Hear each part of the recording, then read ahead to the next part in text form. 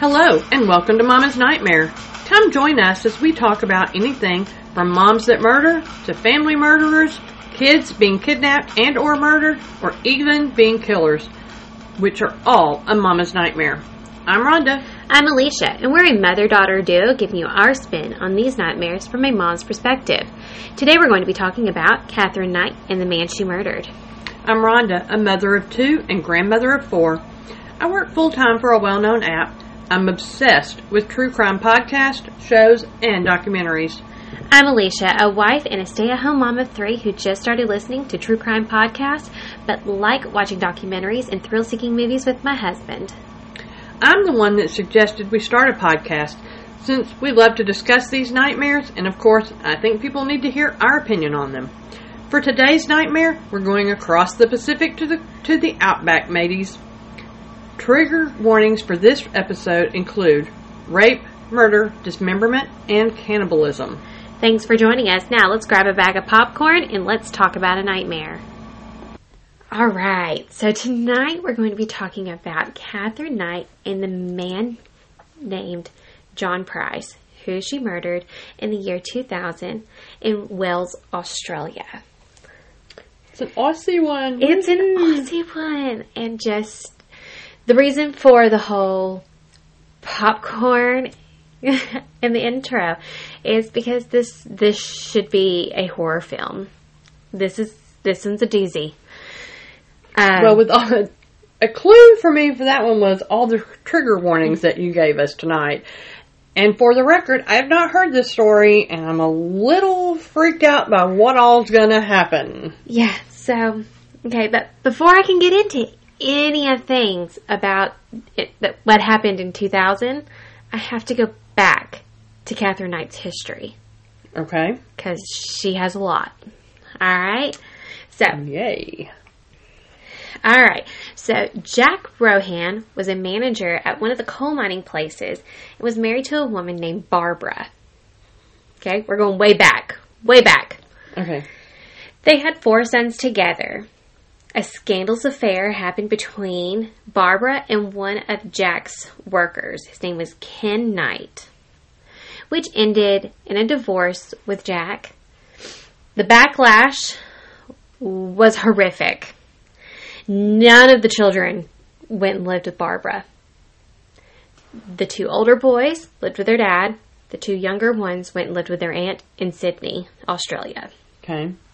Which, they were young. They were like babies when she left. Okay, so, not a good mom. Yeah, so far not such a great mom. Ken and Barbara lived in a town in the middle class. I have to say that it almost sounds like Ken and Barbie, but anyway, go ahead. Ken and Barbara lived in a town where it's middle class, mostly cattle farms and coal mining area. They had 4 other children together, which included twin girls. Okay. Katherine. Barbara was busy. Yes, she's a very busy woman. Katherine was the oldest of twins that were born on October 24th, 1955, in New South Wales, Australia. Okay. Okay. In 1995, Katherine was about 4 years old, and Barbara's husband, Jack, he died. So the 2 older... Did I miss who her twin was? Her twin's name is Joy. Okay.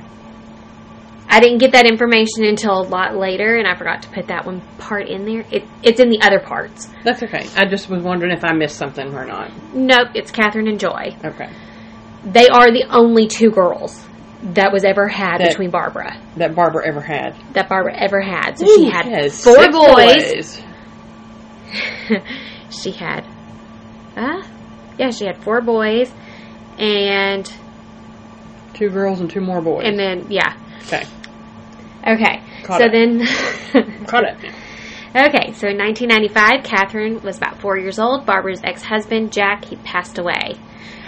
Barbara got custody of the 2 older boys. Now, Barbara did try to get the 2 younger boys. But by law, I guess they went through the court battle, and the aunt actually won that because they've lived with her for so long. They had a life. They had... Well, like you said, they were basically babies when she left, so you don't want to uproot them at this constantly. point. Yes. And we have no proof that she was even in their lives up until that point. I don't believe she ever was in their life. You would disrupt them and bring them into a whole new family. Yeah, they don't even so the know. court left them with their aunt. Yeah. And I think that was probably a good choice. Probably. But Ken Knight was an alcoholic who was violent and used intimidation to get what he wanted. He would rape his wife Barbara up to 10 times a day. What? Henceforth, all the babies. Yeah. Really? How? How many times a day, really? It was a lot. Okay, so as a result of raping Barbara, she would tell Katherine about her sexual encounters and would tell her how much she hated sex and men. This is Catherine's 4? I don't know how old she is at this point. Okay, we don't know the year. We don't know exactly how.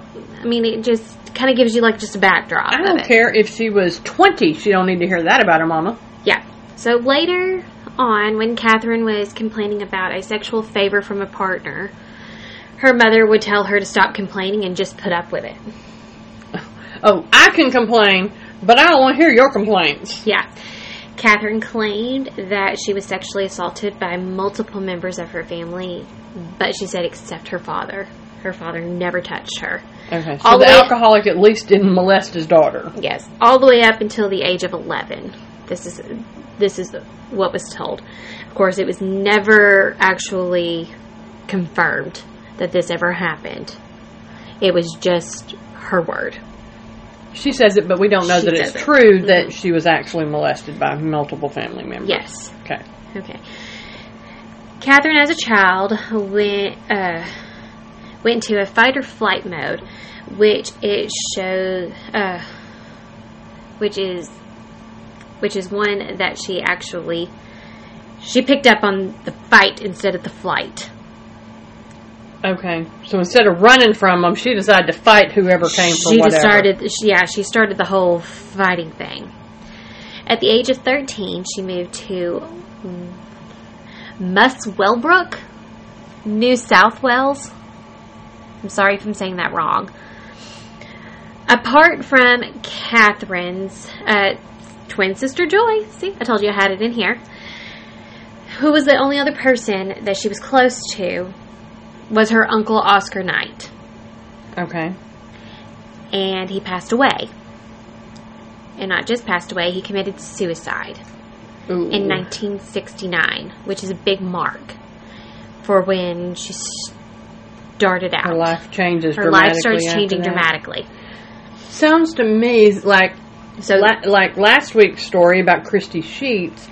You know, when her grandfather died, she really spiraled and went down, and things happened for her too. Yes. That she was really close to him. So here Katherine is close to this uncle who passed away, and now she just moved into this new area, and now her uncle died, and so now all she has left is her twin. And we don't know how old she was around this. Well, let's see. That was 69? 69, and she was 55. born in 55. So she's 13. like 14. That's a really 13, rough 14? age for a kid. Yeah. Anyway. So, Katherine went to Muswellbrooks High School, where her classmates considered her to be a loner and a bully. Ooh. Big shocker. Katherine walked with some of the girls from the school, and some of the boys would start calling out names to the girls, and Katherine actually pulled out a knife to threaten them with it. Wow, she wasn't taking nothing. Yeah. She also assaulted a boy with a weapon and was injured by a teacher who was believed to be using his self-defense. It's hard to believe, but when she wasn't enraged, she was actually a model student, and she won awards for good behavior. Katherine Knight was a very loving and mother-like to her baby brother Shane. I like that name. I do too. It's a cute name. Okay. And it was stated that she would bring home her animals and nurse them back to health and sent them on their way. They were not allowed to keep animals. That was the one thing that they had farm animals, but they were not allowed to have pets. Okay, yeah. Well, I think that was pretty that was a pretty thread normal a lot thing. of times in farms. They had so many animals to take care of, they couldn't afford anymore. Yeah. So Katherine left school at the age of 15, even though she couldn't read or write. That's so sad. But that's how it was back in the day. As from what they said, that in Australia, you were allowed to leave school, I think, at the age of 14. Mm-hmm. And you could go to doing, cattle farming, mining, all of that kind of stuff. And her parents agreed to just let her go. I think that happened a lot here in the States, too, back in that day and time. And maybe even a little earlier than that. Because, especially in rural, I can't say that word, rural areas, because they needed their kids to work. Yeah. And so you needed it they needed to live. Yeah, to survive. So she left school and she started working as a cutter in a clothing factory. 12 months later, Katherine left that job and got her, and I quote, dream job, working at a slaughterhouse. Oh, gross. That's your dream job? Was her dream job. Which quickly, she was promoted to boning. Oh, yeah. Which she was given her own butcher knives. At her house, she would even tie the knives up over her bed so that they were handy just in case she needed them. Oh, that's just weird. Yeah. Which is something Katherine Knight did in all of her homes until she was incarcerated. So, Katherine met David Kellett in 1973. David had 2 traumatic incidents that happened to him. He was a heavy drinker. He was a very heavy drinker, which I guess made them bond. But the first incident was his best friend was... David had 2 traumatic incidences that made him a very heavy drinker. The first one was his best friend was killed in front of him in a shunting accident, which I looked it up, and that is a railroad accident. So it's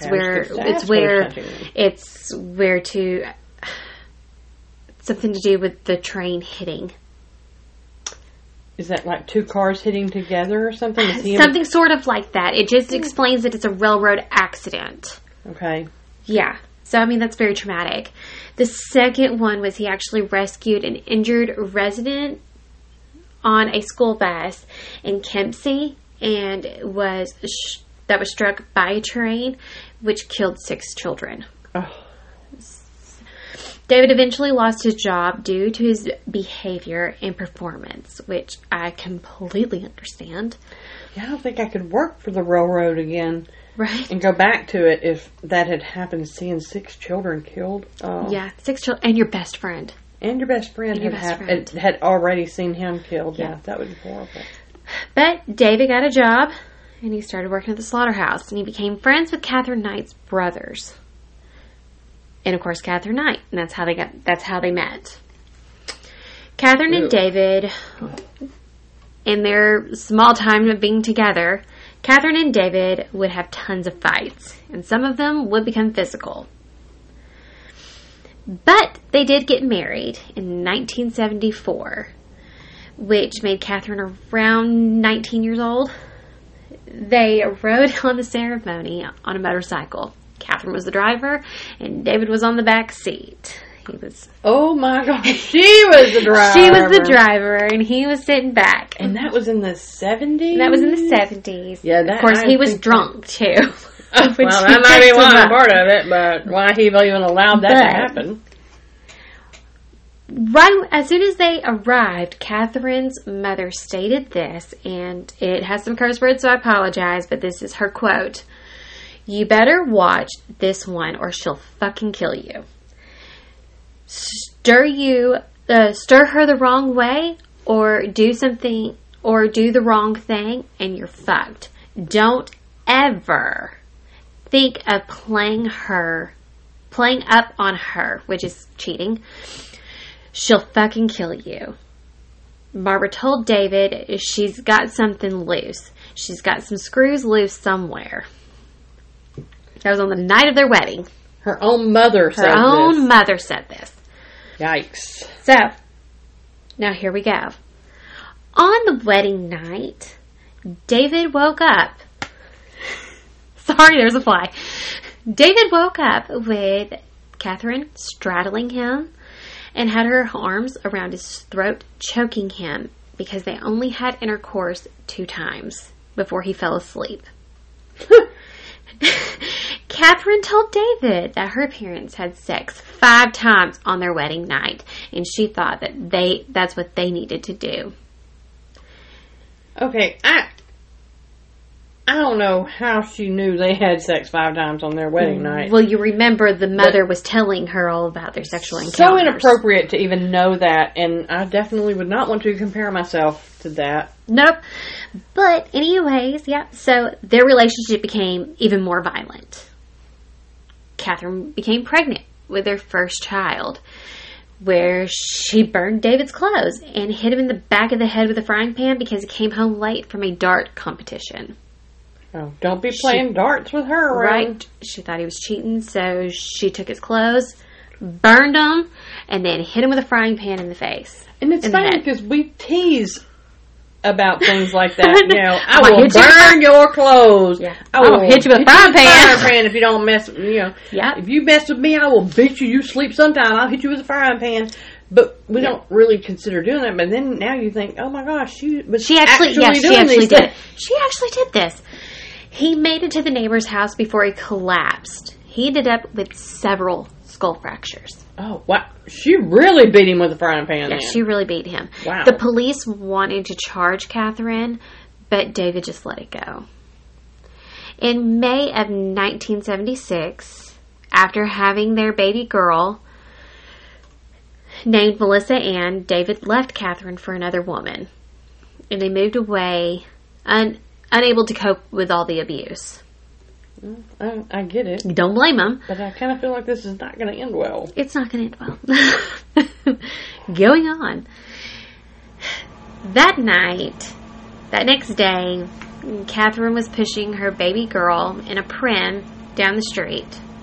She was throwing the pram from side to side, and she was admitted to St. Elmo Hospital and diagnosed with postpartum depression.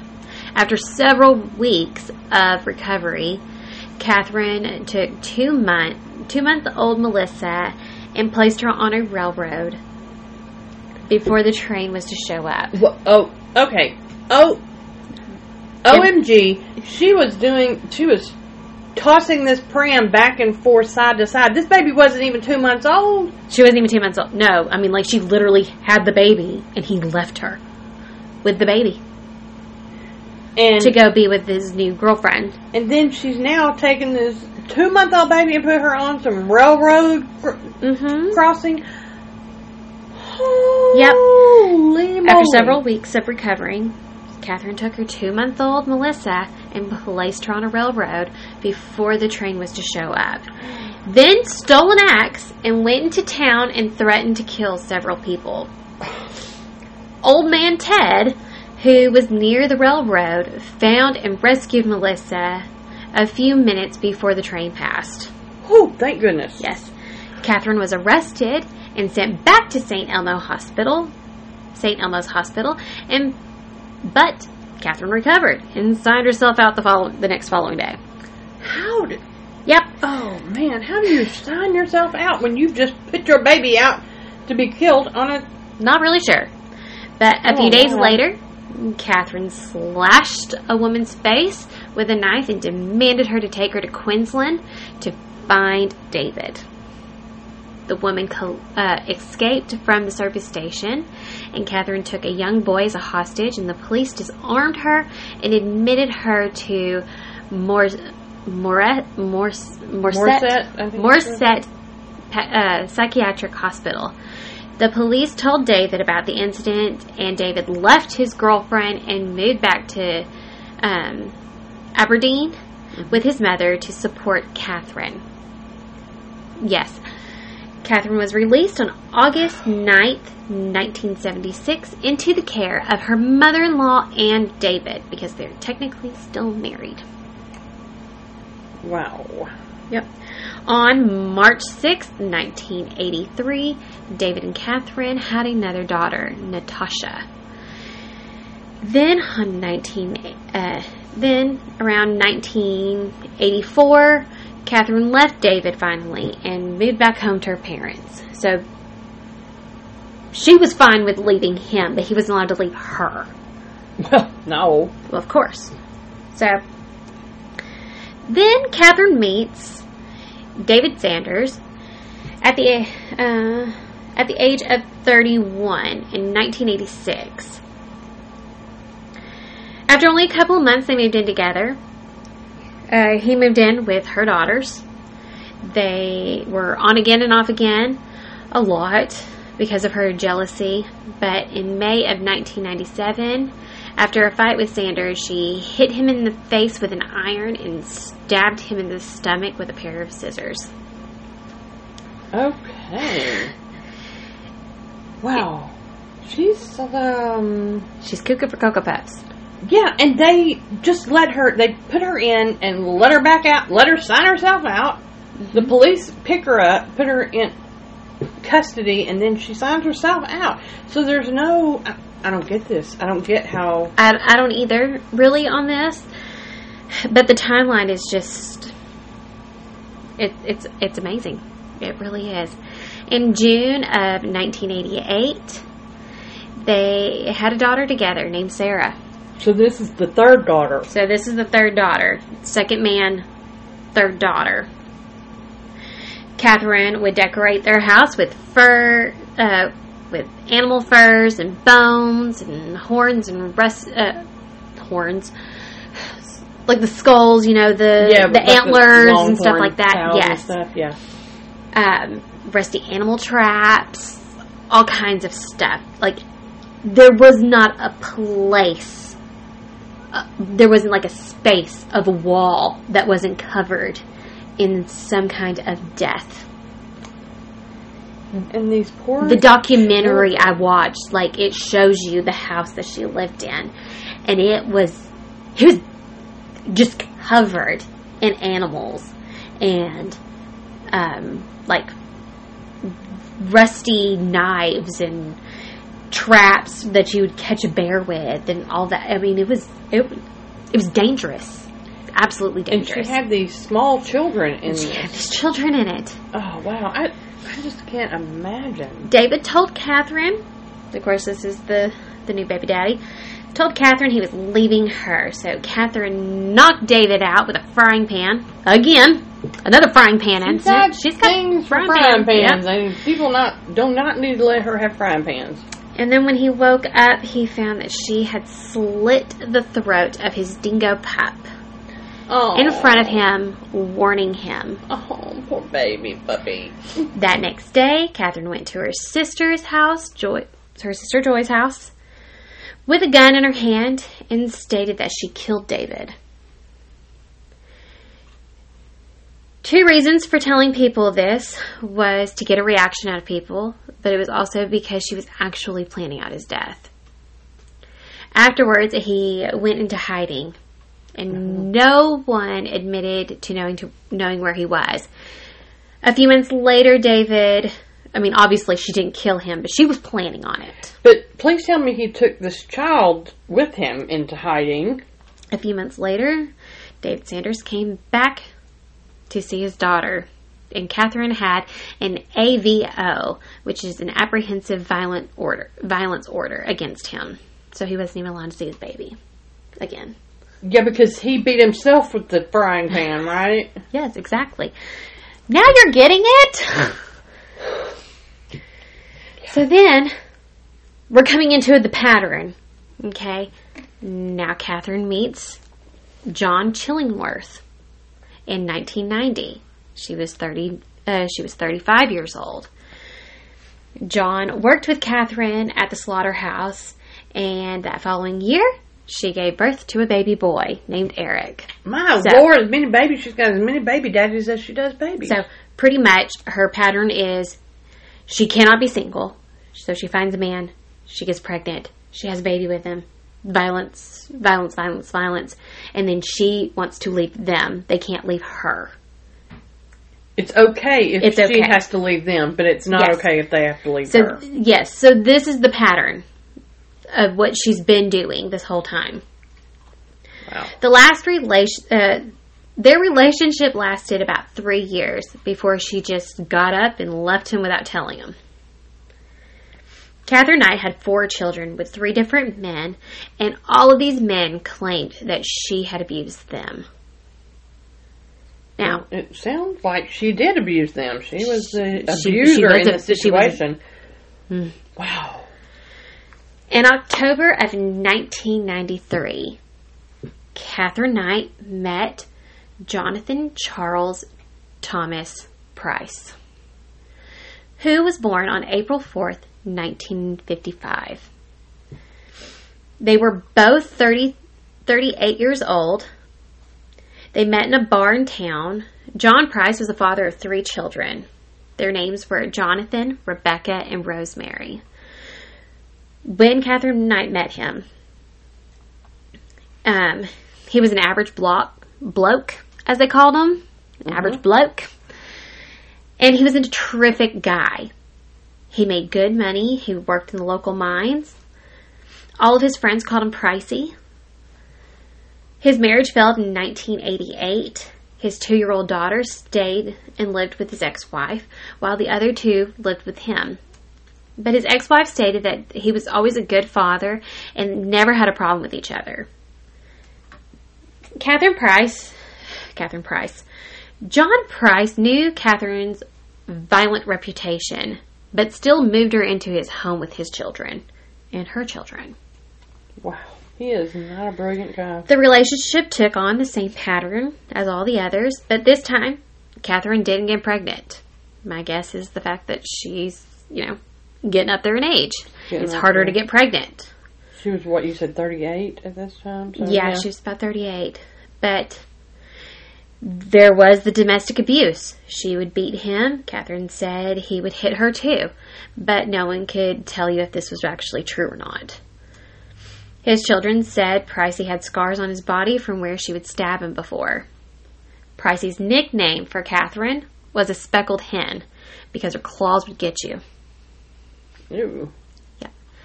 In 1998, Katherine found that John's will was he left everything to his ex-wife and children. Nothing to her. Oh, that's not gonna She was make her very upset and demanded $10,000 to leave. But he refused to give her anything. So she made a videotape of all the things that John allegedly, and I would throw up the quotation marks on this, allegedly stole from his work, which were outdated medical kits, and sent the tape to his boss. Pricey was fired after working there for 17 years. Wow. Now, they don't... I would think that if you've been working for a place for 17 years and you don't have a record with them, that they would give you a benefit of a doubt and at least look into this before just, okay, you're fired. Yep. I mean, maybe they did. We don't know, but it don't really know like for they sure. Probably didn't. But from what everybody's saying, I mean, it was just, it was stuff that was in the trash that he just took home with him. Is what they're saying. But yet, she turned it all in, and she had it on videotape. And she was even, she was narrating it for them on all the things he took. Wow. On videotape and doing that, she was out to get him then. She's out for revenge, always. She's always, She is something else. That same day, John kicked Katherine out, and she had to return to her own home. So they were not together for a while, and nobody liked her. None of his friends liked her. Well, I can't at this point blame them. Yeah. A few months later, she and John restarted their relationship, but John did not move her back into the house. We can at least learn that much. They fought constantly, and most of his friends would no longer come around while she was with him. While he was with her, not with him.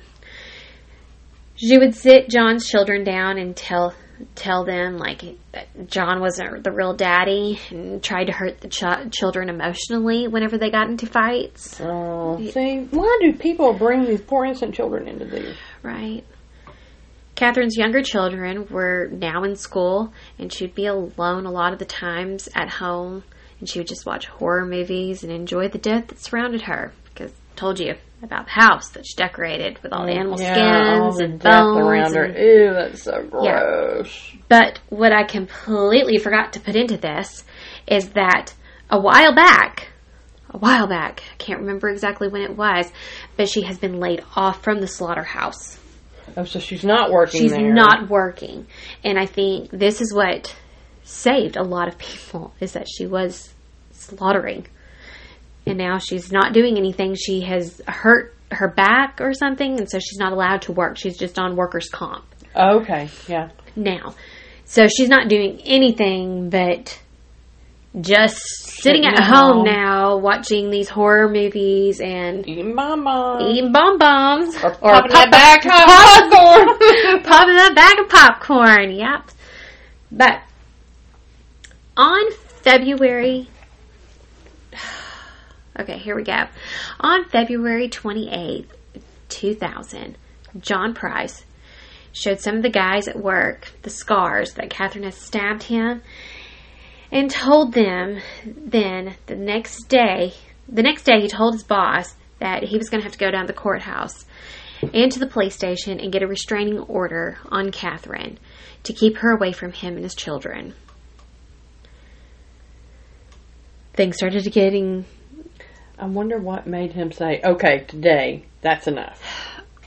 From what the documentary was stating is they got into a really big fight.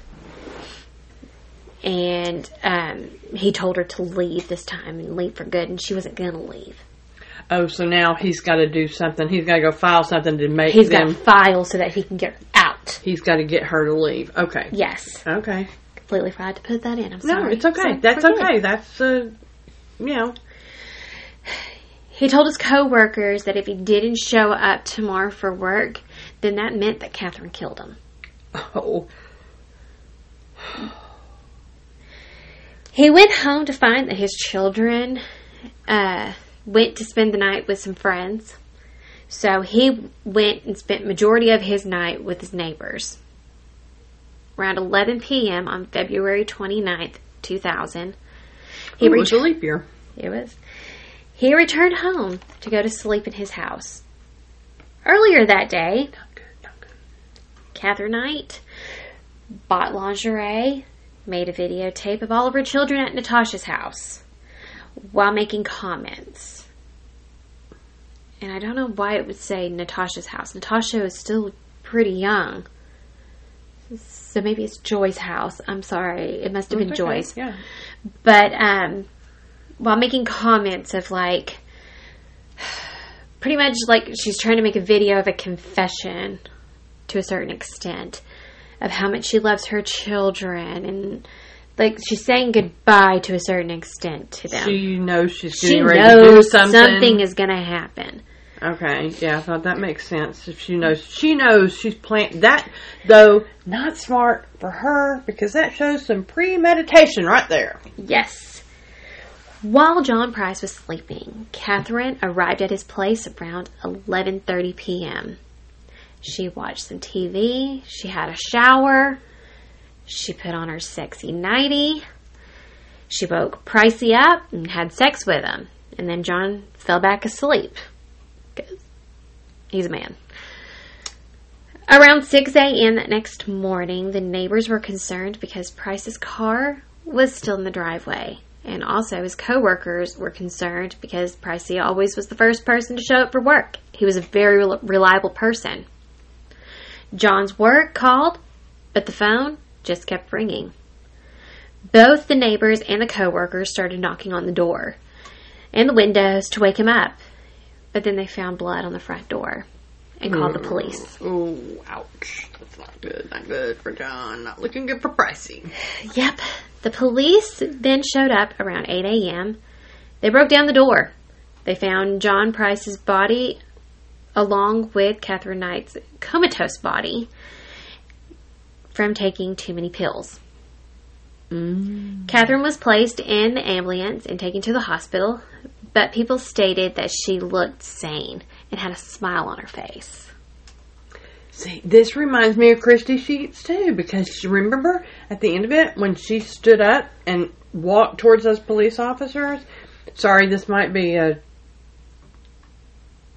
If you haven't listened to the first one that we did about Christy Sheets, and this might be... Always listen to the first episode. Always. I'm really bad about referring back. Sorry about that. I don't want to ruin it for anybody. But, yeah, she had that smile on her face. So, ooh. The police found bloody evidence that he woke up from being stabbed and tried to turn on the lights. But before he could, Katherine chased him through the house.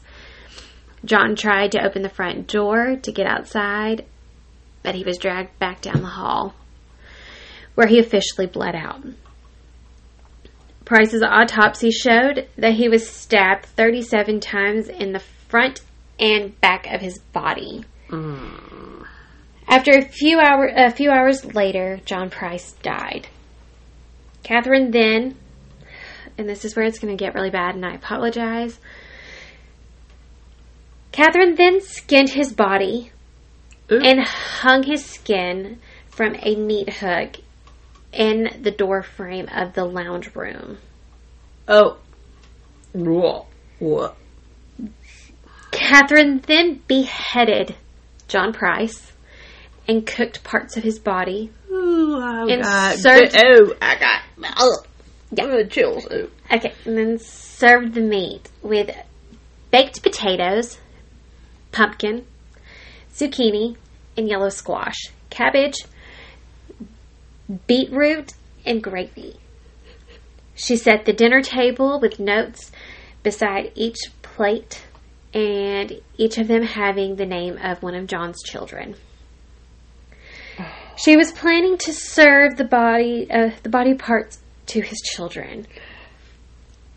Some of the meal was put on the lawn for an unknown reason, but they speculated that Katherine tried to actually eat the meal, but couldn't. Katherine stated that she had no memory of this crime, and she tried to plead insane, but was completely sane at the time of the killing, and skinned his body and then cooked all the body parts. Cooked his body parts and his head. The police found his head in the pot with the vegetables, and it was still warm. Oh! So she literally just took the pills and just passed out. Oh! Gross. The police figured that she cooked it earlier that morning. Oh. And Katherine left a handwritten note with blood stains and pieces of flesh. And it reads, and this will show, it kind of shows how her handwriting and vocabulary and all of that is, because she really can't. Time to go back, Jonathan, which she spelled it wrong, and for time to get back Jonathan for raping my daughter. You too, Beck, which was Price's daughter, and Ross for little John, his son.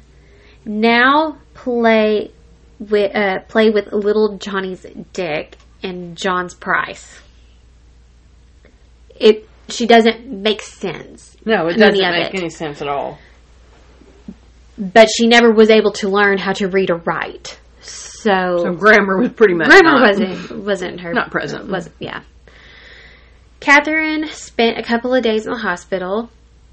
and told the police that she had no memory of what happened. But there were 2 problems with her story. One was the greed, which Katherine later that night went and withdrew $1,000 from John Price's account at the ATM. So she just went and killed him. I don't remember about killing him, but I did get $1,000 out of the ATM. Yeah. And also 3 weeks earlier, Katherine told one of her brothers that she was going to kill Pricey, and she was going to do it in a way that would make people think she was crazy, and she was going to get away with it. Oh. Her brother actually went to the police and told them about this incident. Katherine first rejected her plea deal for manslaughter. On March 2nd, 2001, she pleaded not guilty in court for the murder of John Price. October 15th, 2001, the trial started for the jury part. When the trial started, the Justice Bar O'Keefe asked the jurors to be excused due to the photographic pictures, and 60 jurors walked out. So pretty much, like, they gave them the option to see this because it was so bad. It was so gruesome.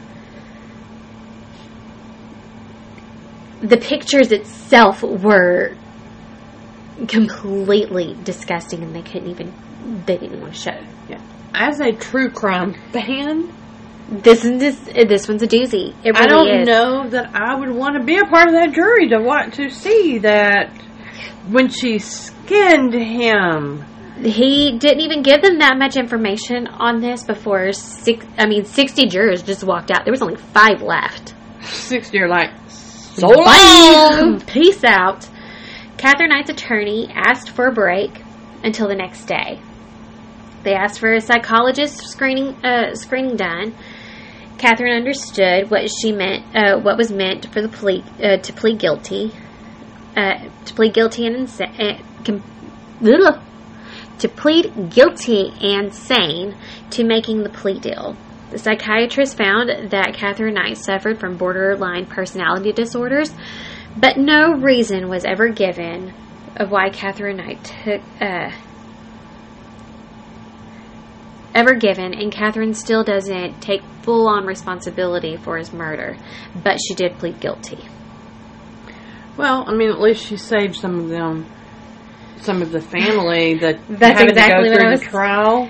But she saved the jury from hearing this horrific, gory murder. Yeah. Oh, you know what? I didn't think about that she saved the jury of it, too. Yeah. That even made one of the police officers go to counseling and was in counseling for 6 to 9 months. Still not recovering from it after seeing this. I couldn't. The other officer left the force completely and never came back. Yeah. He walked away. He couldn't handle it because it was so bad. They said that they actually touched the skin. They thought it was just a drape. Oh. When Katherine was finally sentenced, at her hearing, the lawyer asked to excuse Katherine from hearing the facts, but the application was refused, and Timothy Loynes took the stand and described the skinning and beheading that Katherine became, and that's when Katherine became very hysterical and needed to be sedated. Right, yep. Thank you. November 8th of 2001, Justice O'Keefe, which was I believe he was considered the judge, talked about the nature of the crime. No, he was the lawyer. I'm sorry. He was the lawyer. The nature of the crime and Katherine Knight's lack of remorse, and sentenced her to life in prison, never to be released. This is the first time in Australian history that this was imposed on a woman. Well, I think it was about time. Yeah. Now, in June of 2006, Katherine Knight appealed her life sentence without possibility of parole, saying it was too severe. But the court system dismissed the appeal, and the New Wales Court of Criminal Appeal in September. That Justice I can't even say that last name, McClellan, writing to his judgment that this was an appalling crime and most beyond contemplation of civil society. One of Price's daughters said at the end of the documentary that she just couldn't hate her. And I really wanted to bring this up because this woman, she lost her dad in the most absolute horrific thing that could ever happen to somebody. Yeah, and yet she doesn't hate. And she said, I can't hate her. She said, my dad never held a grudge. He always told me, be happy, baby. Just be happy. Oh. That's the kind of man he was. He was he never held a grudge on anything. And he just wanted his family to be happy. And so that's what they're doing. They're being happy and they're not holding a grudge against her. But thank God she did plead guilty. Thankfully, yes. And so she is in jail, and she was no parole, right? No parole. She is still in jail as of now. You said that no parole in there. That, to me, is amazing because this is relatively not that old of a case. I mean, this was in the 2000s, and that was the first. That's 20 years ago. I mean, it's really and truly, wow, though. That's 20 years ago. Yeah, quit making me old. So, but even 20 years ago is really not that far back. You think of that was the first woman in Australia that got a life sentence with no parole. Yeah. Well, I mean, this is just, it was so horrific. Hearing the testimonies of this was a very hard one for me to do because there was so much gore to it, and I really played this up nice. There was a lot more in those documentaries, which we will put the feeds of what I actually did on your sources and all. Yeah, all of our sources, and also the book that I read. But the sheriff who actually went into that house and what he saw, I mean, it's just unbelievable. It's literally unbelievable of what, I mean, I can't even imagine. I could not imagine. I couldn't imagine being in that position and seeing that and then having to try and go about a daily life once again. Just, how's it all? No. I mean, he was in therapy for a good long while over that. I'm sure. The other guy, I'm sure he was in therapy, but he just couldn't go back. He took a leave of absence for good. I can't blame him because as a police officer that you're going to a murder scene most of the time. Sometimes you don't.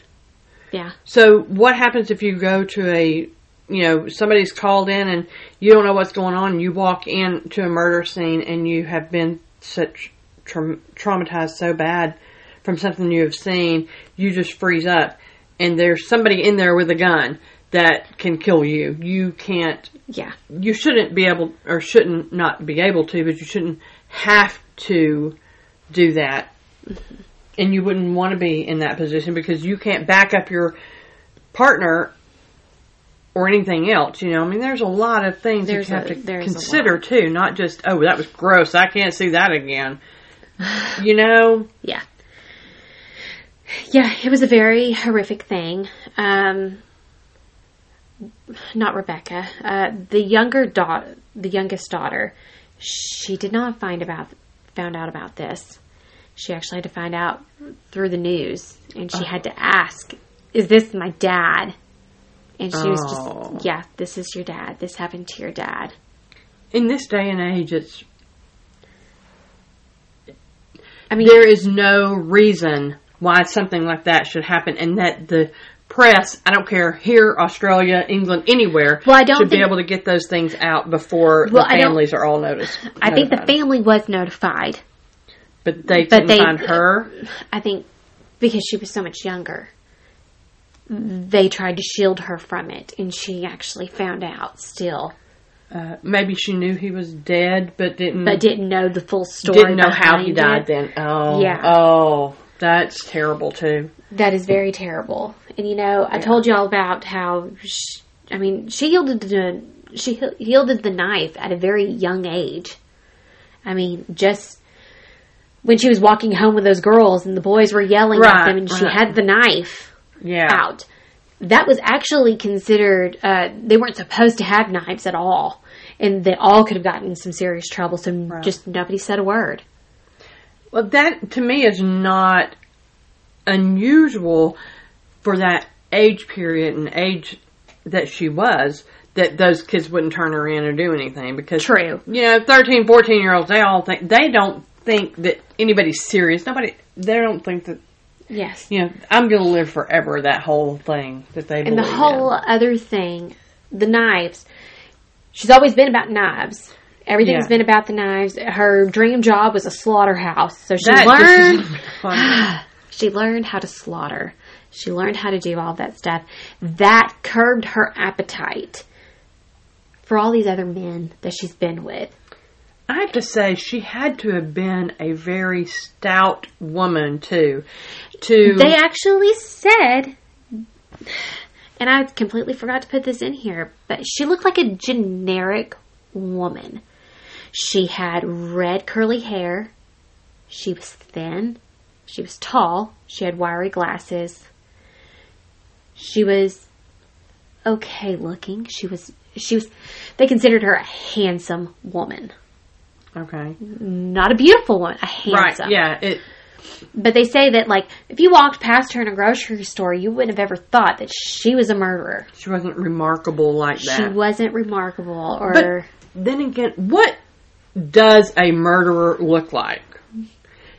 We've been watching some of those series. We have been watching some of the series. Some of them, they look like killers. But then we saw the one where he looks like he's 12. He looked like he was 12 years old when he committed this murder. He, really and truly, let's face it, there is no looks like a murderer. You can't say, because we can go down the street and look at somebody and go, oh my God, he looks like a murderer. And he may be the best person that you're ever going to meet. Exactly. We just don't know what a murderer looks like. It's a very stereotype. Yeah, stereotypical thing to say. Yes, so I think that's the reason I didn't put it in there, but she was very thin, but she was tall. Now, when the murder did happen, Katherine Knight's ex-husband, David, his family was like, oh my God, that's Kathy. Kathy did this. Dude, that could have been you. And he was like, I can't believe it was never me. Yeah. Could have very well been. I bet everybody she was with was like, oh my God, that could have been me. Yeah. And then everybody said that she was a very abusive person all the way up through. And I believe, from what they said, that John Price was too. But nobody could actually ever state. It was just her word. Right. She said he was abusive, but nobody else seemed to think that. But she said that about all of them, that they were all abusive. Well. But she's the one that beat them with frying pans. So but she beat them with a frying pan. So. But I have to say, though, even though she may have been thin, I still think that she had to have been somewhat of a... Okay, stout might be the wrong word. Okay, maybe she was thin. But she had to have been strong to work in a slaughterhouse in the beginning. Because... I know I watch, I like to watch Food Network and all of those things, but there are some of those on Chopped where these women are butchers and they have to, there was one, they pick up these half of a lamb or half of a cow and they slaughter them in a butcher shop. This lady runs a butcher shop. She was not big or anything else, but she has to be strong to lift that sucker up. To lift it up and throw it on that table and then start cutting it up. And it's not easy to cut through bone and all of that with those butcher knives and hacking it and doing all that stuff. So The book that I read is Beyond Bad. Okay. And she talks a lot about the slaughterhouse. A lot about it. Mm-hmm. And in the slaughterhouse, it is a man's world. There's only a few women in there. I'm sure and to be the one in the boning, where you do that. I mean, she went into real graphic details of it, of all the blood and all of that stuff, and you have to get used to it, or you just have to get out. Yeah, I mean, I'm sure that would be true. And so, I'm sure you have to. They put them on hooks, and then they have to open them up and let everything drain out, and then they start slicing off the meat. And she was the one that sliced the meat off. That's what the boner did. They sliced the meat off the bones. They went around the bones. And got all that stuff off. I could not imagine doing that, period. Mm-hmm. She knew her way around.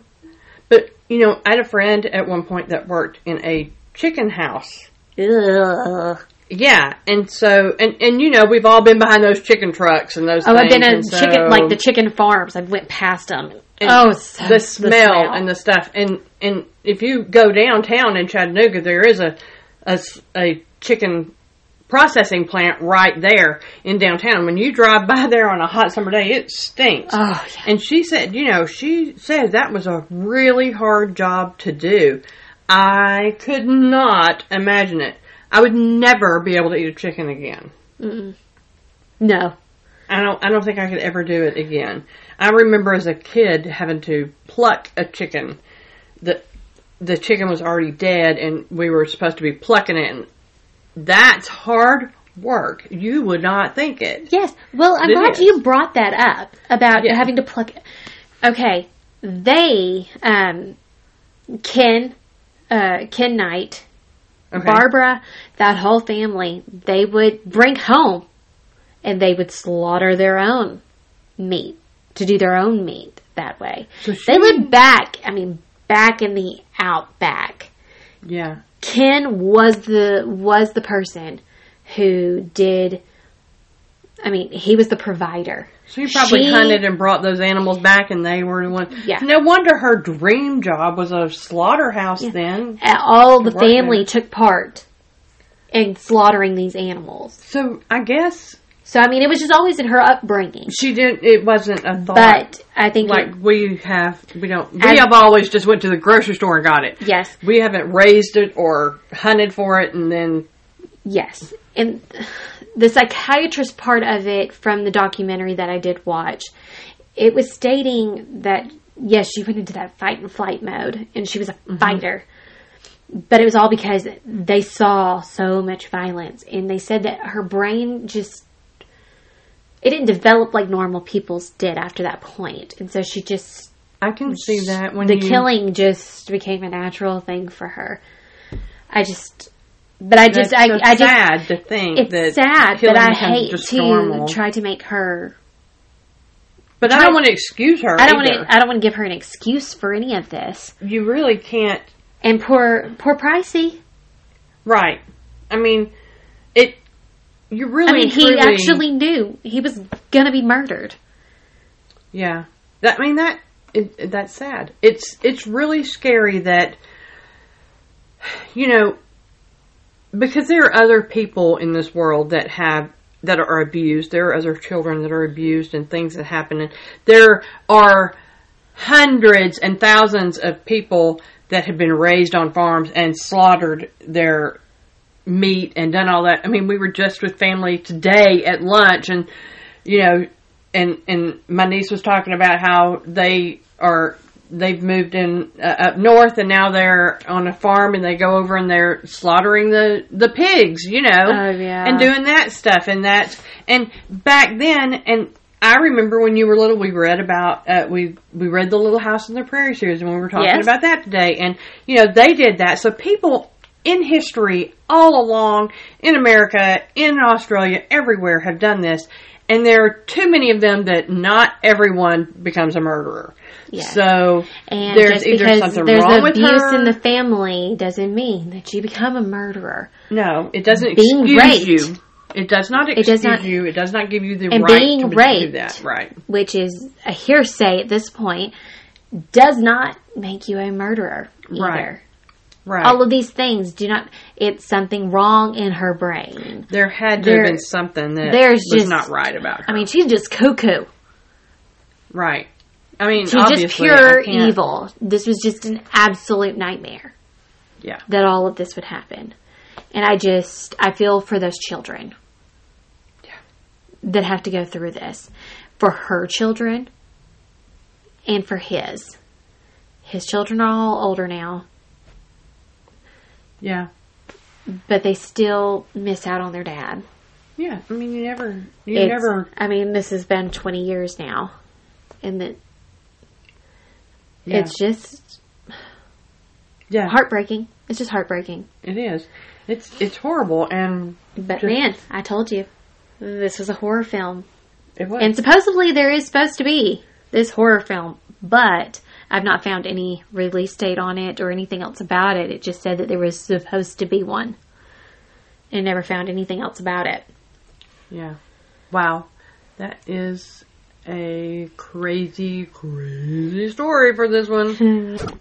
So that brings us to the end of our episode. Thank you for listening to Mama's Nightmare. If you enjoyed our show, please leave us a 5-star rating and a comment on Apple Podcast, Podbean, Google Podcast, or wherever you're listening. Your comment can be anything, even just one word. It helps us create an algorithm and helps us get our name out there. You can also hit subscribe or follow so you don't miss out on next week's Nightmare, where I will be telling Alicia about the murder of Garnet Paul Spears. We also have a Facebook and Instagram at Mama's Nightmare Pod, where we will post pictures from each of our episodes. Also, if you have any suggestions on any cases you'd like us to cover, please email us at mamasnightmarepod@gmail.com. Until next time, this is Alicia. And Rhonda. And we hope you have nothing but sweet dreams. Bye.